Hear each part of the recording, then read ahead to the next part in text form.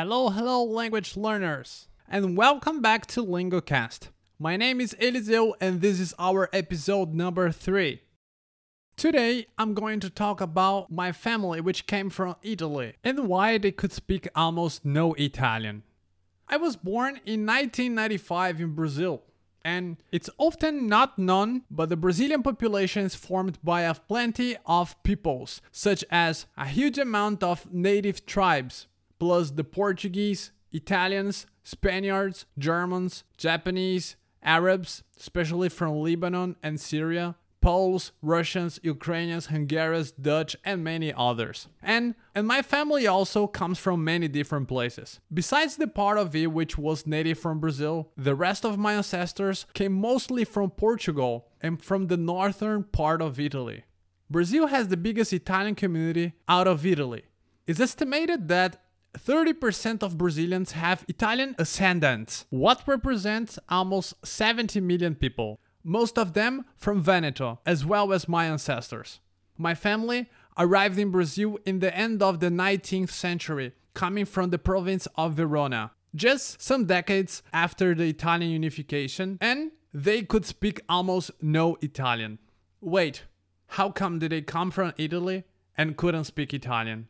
Well, before the unification, Italy was made up of different states, such as Piedmont, Lombardy, the Republic of Venice, the Republic of Genoa, Parma, Tuscany, the Kingdom of Two Sicilies, the Papal States, and more than 90% of the population couldn't speak Italian back then. So, what languages did they speak? Many. Every region had a different one, such as Neapolitan, Sicilian, Ligurian, Sardinian, and many others. My relatives were speaking Venetian, for example. You may know some words such as arsenal, ciao, firm, gazette, quarantine, cello, and the @ symbol. And all of them came from the Venetian language, more specifically from Venice. All of it gave me an idea of asking my friends, who or which was the first generation of their families to have learned Italian.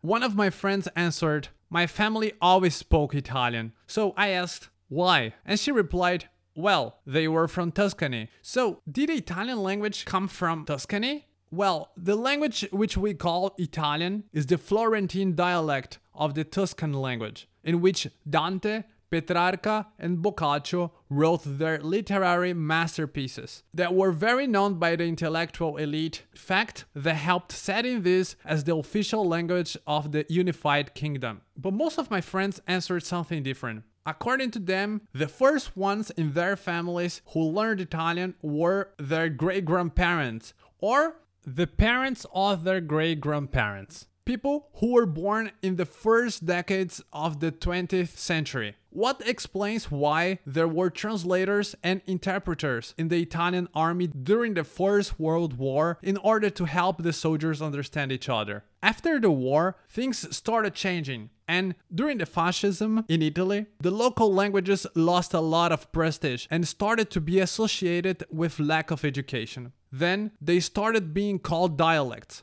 On the other hand, the popularity of the Italian language was just growing, being spoken by almost 90% of the population in 1951, while the local languages have been declining in the modern era. In the same time, in Brazil, many individuals pass neither the Italian language nor the original one to their descendants, due to being forbidden to speak and use foreign languages in Brazilian soil because of political reasons. That's why I speak only some words in Venetian, and I have been so motivated to learn it, as well as the standard Italian, as a sign of respect and tradition for my family. And how about you? Do you also have origins from different countries than yours? If yes, do you speak or would like to learn their languages?